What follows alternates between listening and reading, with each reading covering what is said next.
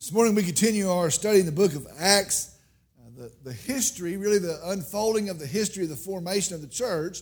And this morning our sermon is entitled, The UnNormal Church. The UnNormal Church. And the premise today is the church, honestly, is to be anything but normal. Now, we may view it as such. We may have made it as such. We may treat it as such. But the church, honestly, is anything but normal. And I think we need to hold that perspective. The church is anything but normal. And so our message today, the UnNormal Church. We're in Acts chapter 9, today verses 32 through 43. Acts chapter 9, verses 32 through 43. I'm going to ask if you'd stand with me in the honor and the reverence of the reading of God's Word. Acts chapter 9, beginning in verse 32, the UnNormal Church. Now, as Peter was traveling through all those regions, he came down also to the saints who lived at Lydda. There he found a man named Aeneas who had been bedridden 8 years, for he was paralyzed. Peter said to him, Aeneas, Jesus Christ heals you. Get up and make your bed. Immediately he got up. And all who lived at Lydda and Sharon saw him, and they turned to the Lord. Now in Joppa there was a disciple named Tabitha, which translated in Greek is called Dorcas. This woman was abounding with deeds of kindness and charity, which she continually did. And it happened at the time that she fell sick and died. And when they had washed her body, they laid it in an upper room. Since Lydda was near Joppa, the disciples, having heard that Peter was there, sent 2 men to him, imploring him, do not delay in coming to us. So Peter arose and went with them. When he arrived, they brought him into the upper room, and all the widows stood beside him, weeping and showing all the tunics and garments that Dorcas used to make while she was with them. But Peter sent them all out and knelt down and prayed. And turning to the body, he said, Tabitha, arise. And she opened her eyes. And when she saw Peter, she sat up. And he gave her his hand and raised her up. And calling the saints and the widows, he presented her alive. It became known all over Joppa, and many believed in the Lord. Verse 43, and Peter stayed many days in Joppa with a tanner named Simon. Let's go to the Lord in prayer. Dear Heavenly Father, we come today and we're thankful for this day. We're thankful for the hope that we have in Jesus Christ. We're thankful for peace that we have settled in the finished work of our Savior and our Lord. Lord, I'm thankful that we could come and gather today and that we could praise you and we could worship you. And Lord, I pray that you've been blessed in our gathering today. Lord, I pray now as we begin to study your word, I pray that it is a supernatural event. I pray that it is far from a normal event. And I pray that you would speak, that you would lead, that you would direct. And I pray that your people, we would be taught and shaped and built and corrected if need be. And Lord, I pray that there will be a people that walk as disciples of Jesus Christ. Lord, I pray that the result of this and the influence of this message and the influence of these saints is that folks would find the good news of Jesus Christ. Lord, help us in that endeavor. Lord, we worship you, we praise you, and we thank you. And I pray in Jesus' name, amen. You may be seated.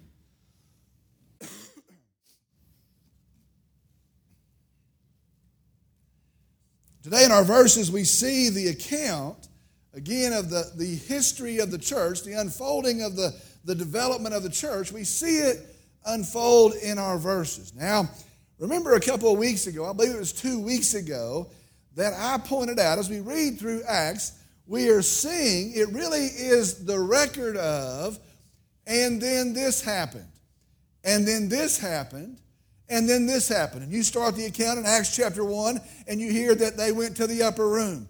And then this happened. There was the coming of the Holy Spirit. And then this happened. And it is an account really in chronological order detailing, and then this happened. It is, again, the historical unfolding of the events in the start of the church. Well, today that account continues. Understand, at the point of our verses today, Saul has been converted on the Damascus road. He has preached there in Damascus. He has preached in Jerusalem. And under the threat of death, he has gone to his hometown of Tarsus. And those were our preceding verses. Well, now the narrative, now the account turns back to Peter. Now I want to stop right here for just a second. And I want to say, isn't it awesome to see how God is working in the church? And we need to be aware of that as we've passed through these 9 chapters. Isn't it awesome to see how God is working in the church? He is working in the Christians there in Jerusalem. He is working in the Christians that were dispersed because of persecution. He is working in Philip as he travels about preaching the good news of the gospel. He is working in Saul as he confirms and also preaches the good news of Jesus Christ. And now we see he is also working in Peter. Friends, I want you to understand that is the picture of the church. That should be, that ought to be the picture of the church. Be sure no one person has a corner on the work of God. Sometimes we think, well, the pastor does. Well, maybe those deacons do, or maybe some great teacher does. Listen, the idea of the church is that it is a collective movement, and no one person has a corner on the movement, the work of God. And so it is an awesome thing. God works through the members of the church. He is found moving through the members of the church, and that is an awesome thing. All right, let's go to our verses this morning, starting in verse 32. Now, in verse 32, we're going to see preaching is still the primary mission of the church. Preaching is still the primary mission of the church. All right, verse 32.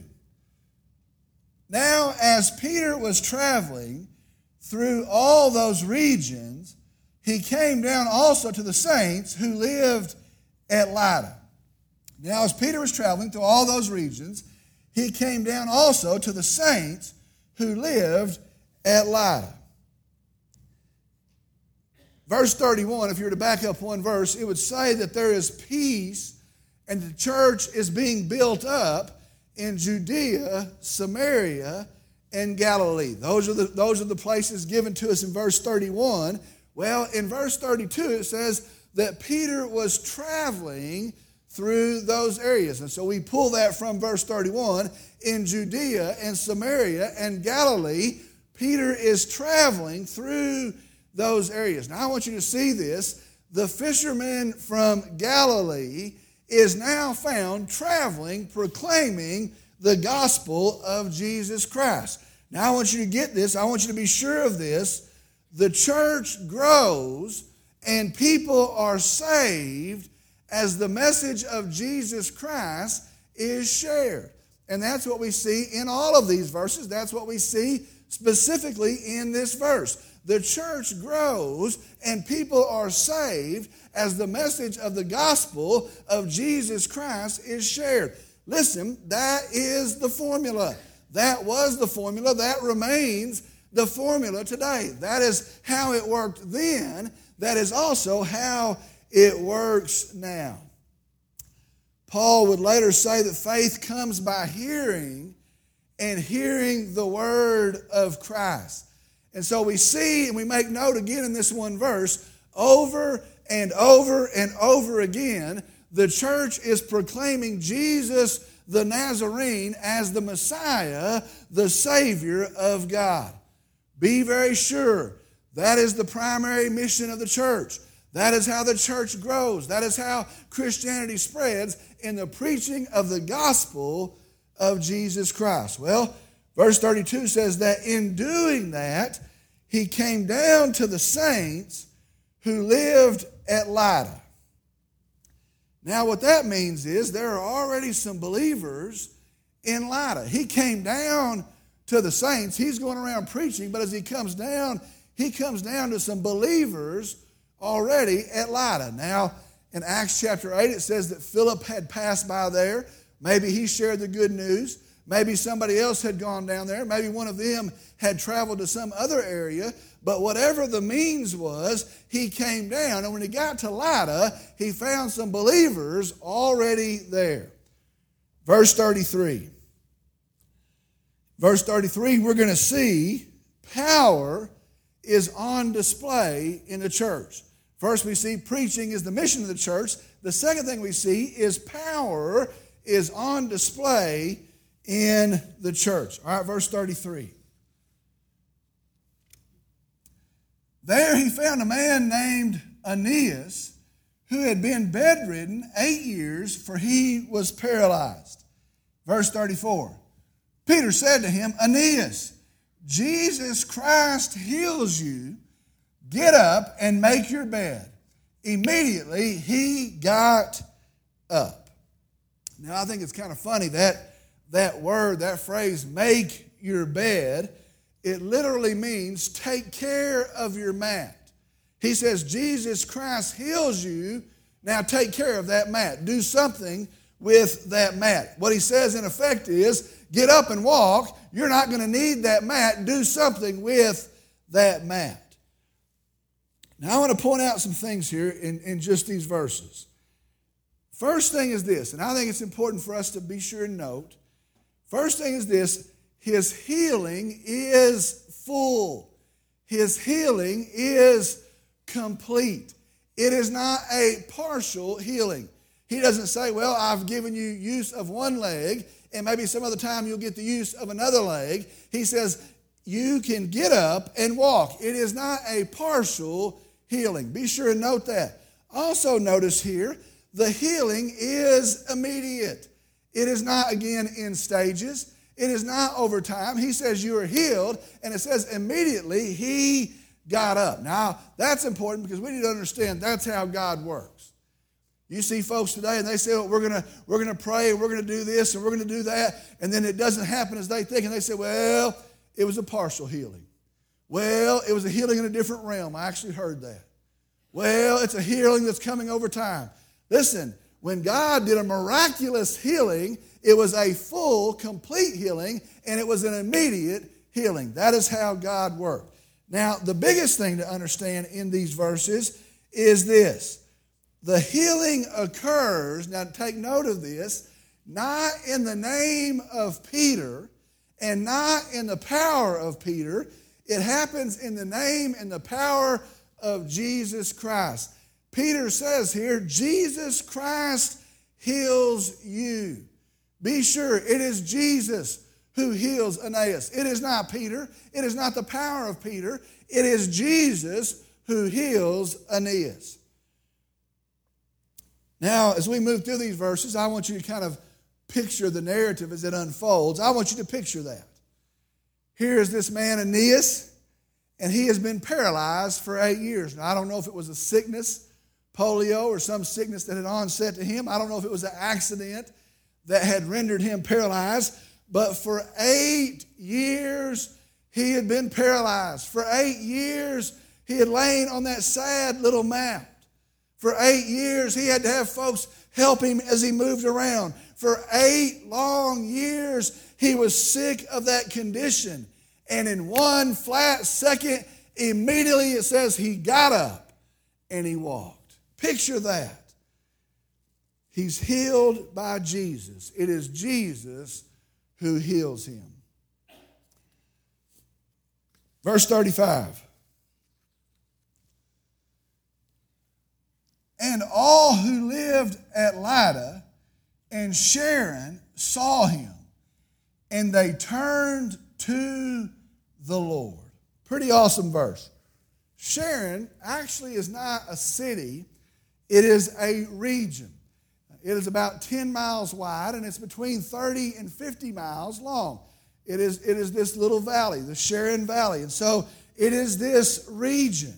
And the Bible says all who lived in Lydda and also all who were in Sharon turned to the Lord. They saw Aeneas and they turned to the Lord. And so I want you to see the scope of that. Not only those in the neighborhood, but not only those in the town, but those in the entire region, 30 to 50 miles long. It says all of those in the region, they saw Aeneas and they turned to the Lord.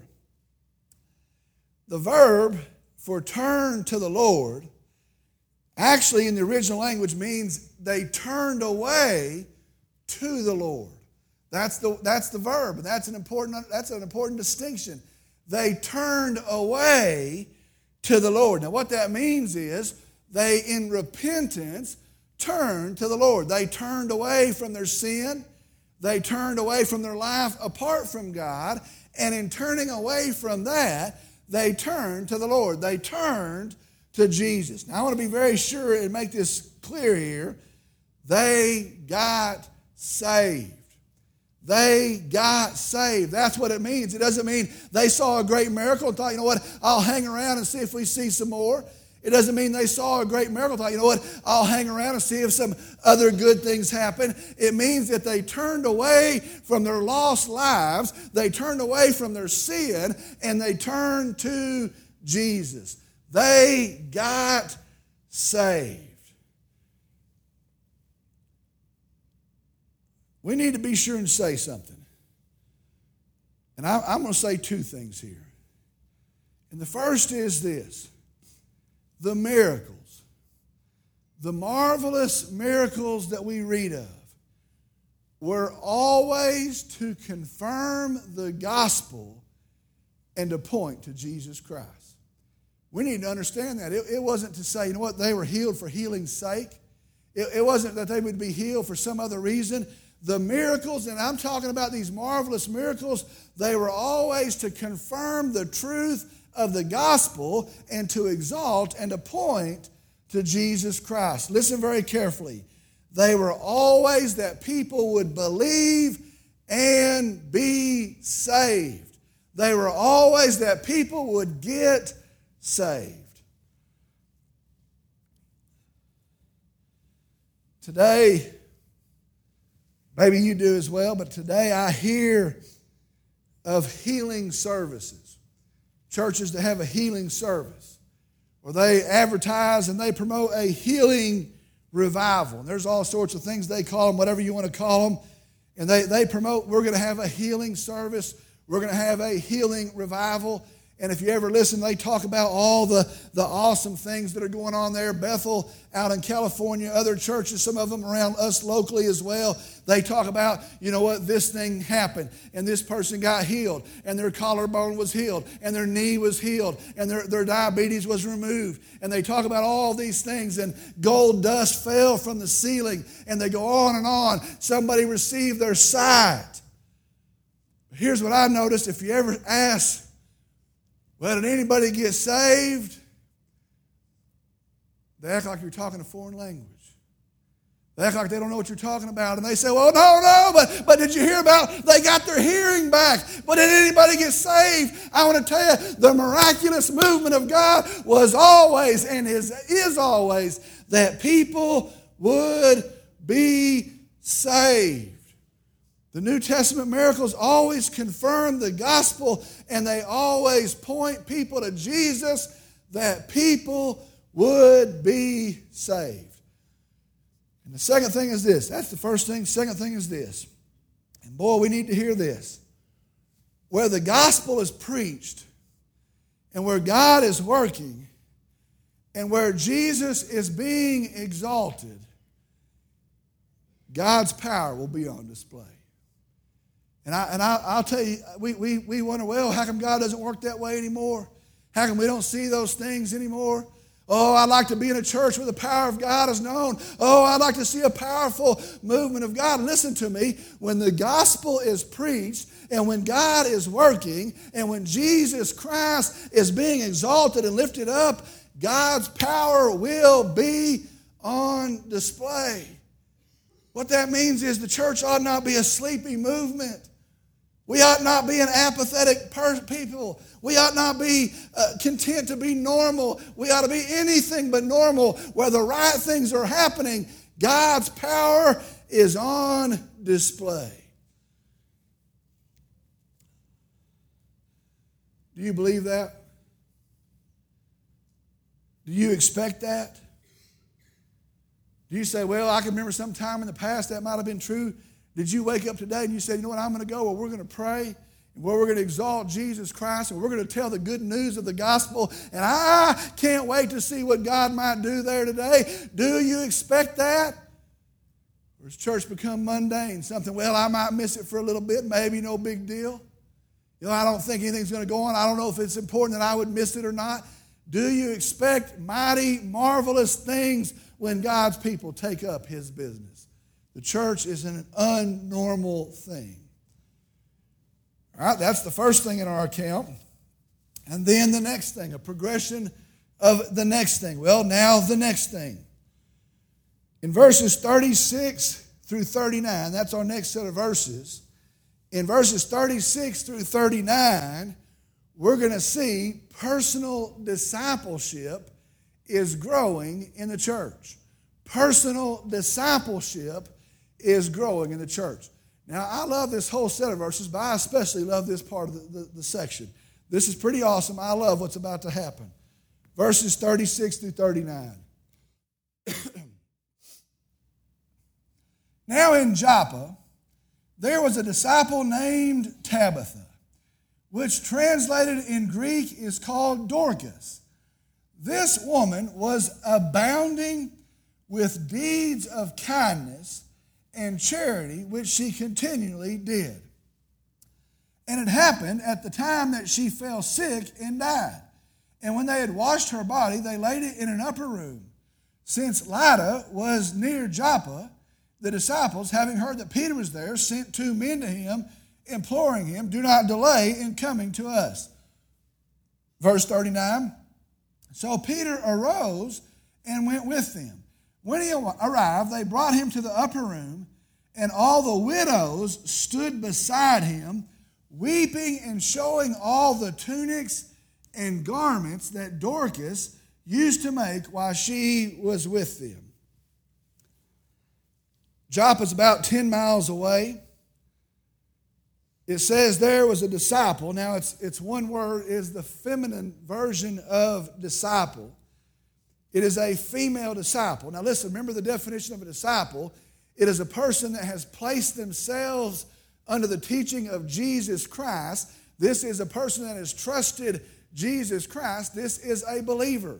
And so this woman has submitted herself to the truth of Jesus Christ. There is a disciple. She is a female.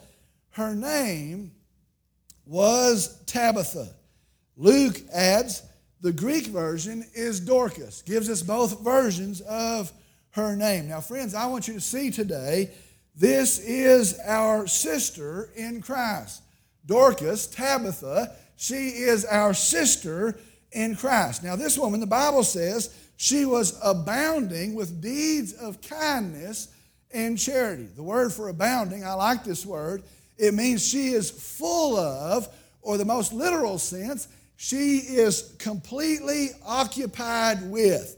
Now, what that means is the focus of her life, the priority of her life, the fullness of her life is given to acts of kindness and charity. She is consumed with that. She thinks about that, and the fruit is she produces that. The Bible says she continually did acts of kindness and charity. In verse 39, she has passed away. They send two guys to go get Peter. And in verse 39, it says that Peter came and he enters into the upper room. Now listen very carefully to verse 39. And it says the widows there, they had gathered there with their friend's body, Dorcas's body, and they are weeping, they are crying, they are lamenting, they're so sad, they're crying. And when Peter comes in, they start to show him all of the tunics and the garments that Dorcas used to make, and they're crying and they're grieved, and they say, look at this, and they start to show him the garments that she used to make. Now I want you to see this from the context. The widows were mostly and almost always poor. Most of them, many of them were older. Most of them had no future. Their spouse was dead and their kids evidently had abandoned them or gone on somewhere else, or they didn't have any kids. They were cut off from society and they had no place in their culture. And that was the law of a widow in this day, and that's how it was culturally. They had no hope, and they were older, and they couldn't see any future. And it says as Peter comes into that upper room that they're weeping. They're at the body of their friend Tabitha, Dorcas. They're weeping, and they start to show him the clothes that she used to make. Why did they do that? Listen to me. It wasn't because they thought she was a great seamstress. It wasn't because they were proud of the clothes that she used to make. It wasn't that they were so excited about the trade, the craft that she had mastered. Friends, it was because they were wearing those clothes. And Dorcas had served them. And Dorcas had cared for them. And when nobody else loved them, she made them clothes. And they say, look at the clothes that we're wearing. These are the fruits of her hands. And we're clothed in the work of her hands. They weep over this gracious woman.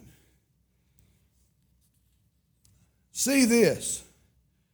The name Tabitha and the Greek version Dorcas, very interesting, both of them, both translate gazelle. She was a gazelle.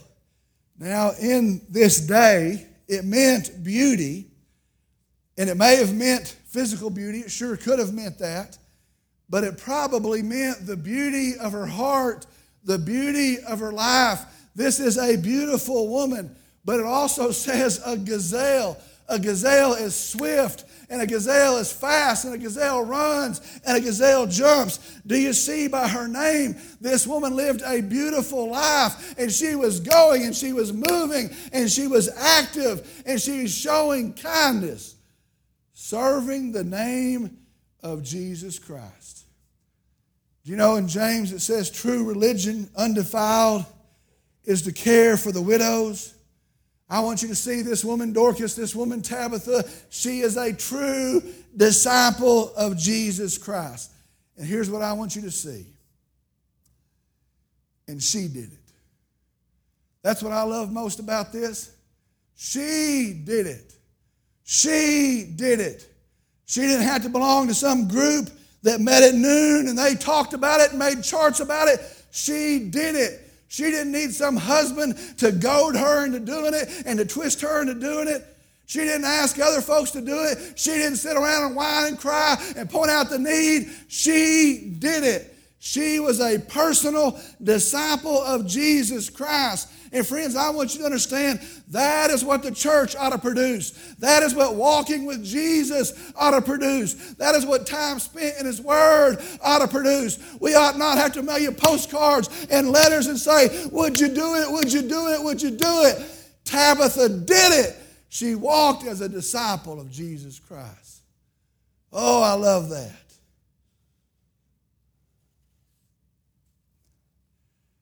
Let me back up to verse 37 again.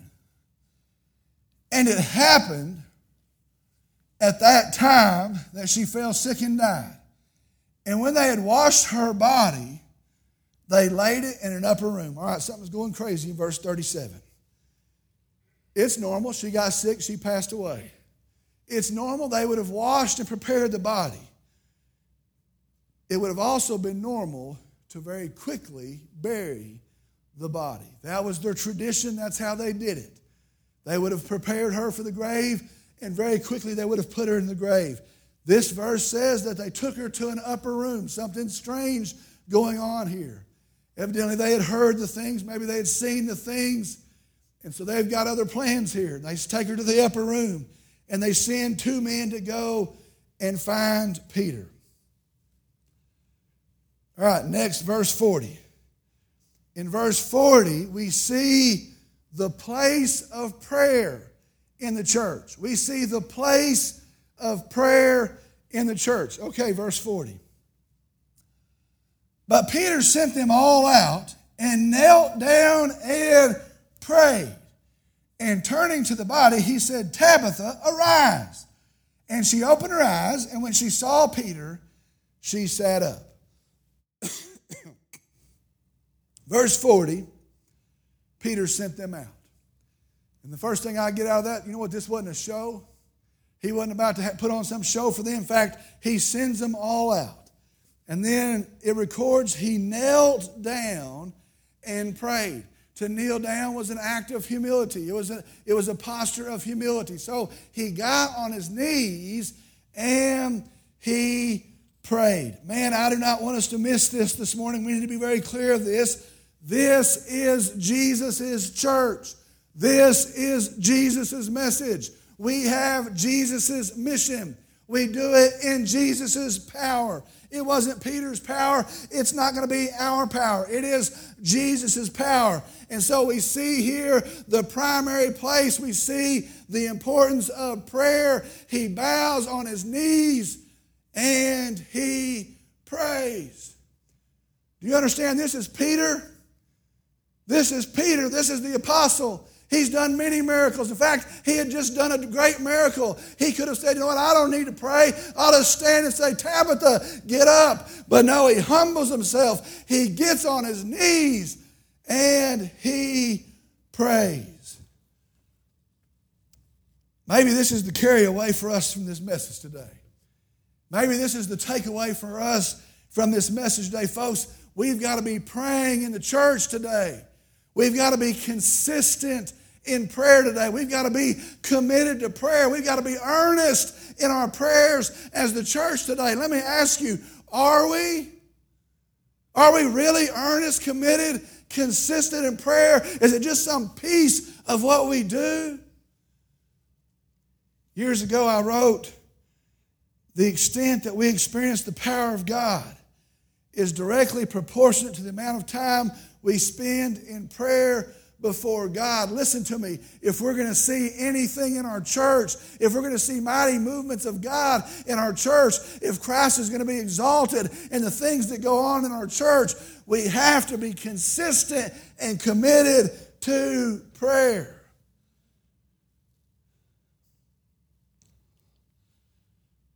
He said, Tabitha, arise.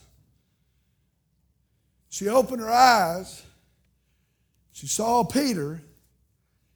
She sat up. Verse 41. And he gave her his hand and raised her up, and calling the saints and widows, he presented her alive. Now, when you read verse 41, can you imagine the joy of verse 41? Can you imagine their beloved friend, their beloved Tabitha, the one that had worked, the one that had served them, the one that was a blessing to so many? She was dead. They washed her body. They knew she was dead. But now she is alive. The one that their clothes testify to, she is back with them. And they rejoice in verse 41. Can you imagine the turning of their hearts as they rejoice? Verse 42. It became known all over Joppa, and many believed in the Lord. It became known all over Joppa, and many believed in the Lord. The word for believed means have faith in, have confidence in, or were persuaded.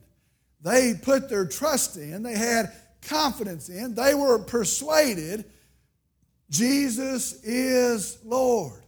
Again, they were saved. That first miraculous account, the result was people got saved. Well, now they are persuaded. They have put their trust in the fact that Jesus is the Lord. They are saved. Now, I don't know. Sometimes my brain goes weird places. But I don't know. I have no idea. But did you know it is possible, it's possible, they were only 10 miles apart. I wonder did Aeneas ever run into, and I mean literally, now he's got legs, did he ever run into Tabitha? You ever think about that? I was sitting there yesterday and I was thinking through these things and I was looking through these verses. And I wonder, I don't know, 10 miles apart, and there's a great movement of God and people have gotten saved, and a 50-mile stretch of folks have heard the gospel. They've seen the miraculous confirmation of the gospel and they believed in Jesus. And I wonder, I don't know, maybe it was someday at a different town. Maybe it was when they headed to the market. Maybe it was somewhere in a meeting in the church. But I wonder, did Tabitha and Aeneas ever run into each other? And I want to tell you, I wonder if they did. I can't imagine. I wonder if they did, what their response was. Can you imagine the joy is there, is Dorcas, there is Tabitha, and she runs into Aeneas, and he's walking around on his good legs. And I don't know, maybe they broke out in revival. Maybe they praised the Lord. Maybe they broke out in song. Maybe they said, we have heard the joyful sound. Jesus saves, Jesus saves. Spread the tidings all around. Jesus saves, Jesus saves. Can you imagine? Friend, listen to me. Isn't that how it should be when the followers of Christ meet in the church? Shouldn't we sing out? Shouldn't we praise His name? Shouldn't we say, I was lost, but now I was found. I was lost and dead in my sins, but now I'm alive. And when we run into each other, shouldn't we praise the name of Jesus? Jesus saves, Jesus saves. That's how the church ought to meet. Oh, that's how the church ought to meet. We ought to get noise complaints that we're scaring the Presbyterians. Verse 42.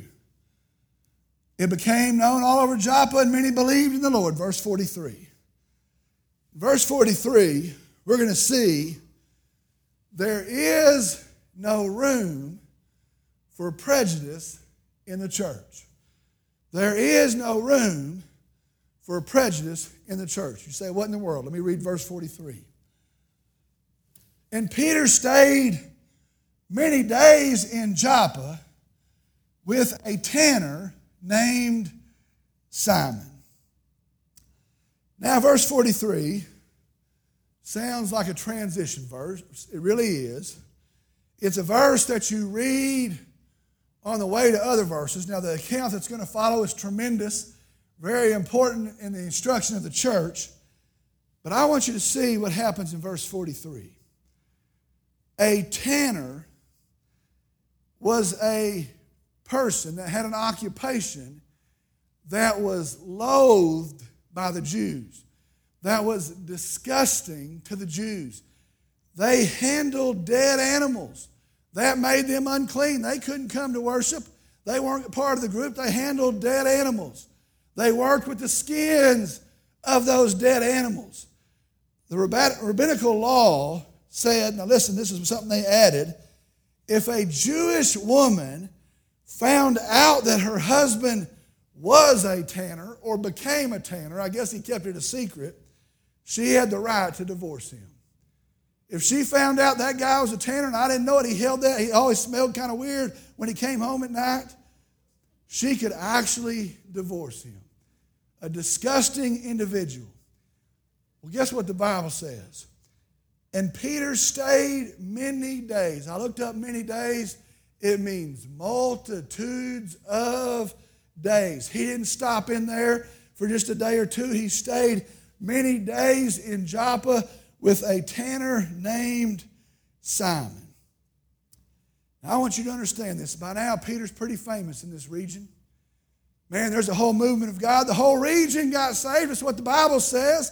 He could have stayed anywhere. He could have said, you know what, I want to go to the best house, to the finest home. I want to stay where they have the best menu.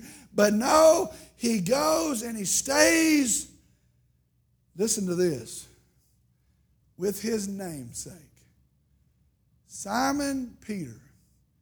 Simon the tanner. World didn't want him. World didn't like him. God had a purpose for him. Simon the tanner. Friend, I want you to understand this. And boy, we need to be very clear in this day because Satan is making an end run everywhere he can. The work of Jesus Christ knows no prejudices. The work of Jesus Christ doesn't observe and move according to color. Doesn't move and doesn't work according to status. No respecter of status. The work of Jesus Christ knows no prejudices. In the next chapter, we're going to see that God actually shows up on Simon the tanner's rooftop. But today we see there is no place for prejudice in the church of Jesus Christ. And so these things we see in our verses today. Preaching is the main thing. Power is on display in the church. Personal discipleship is growing in the church. Prayer is central in the church. Prejudice has no place in the church.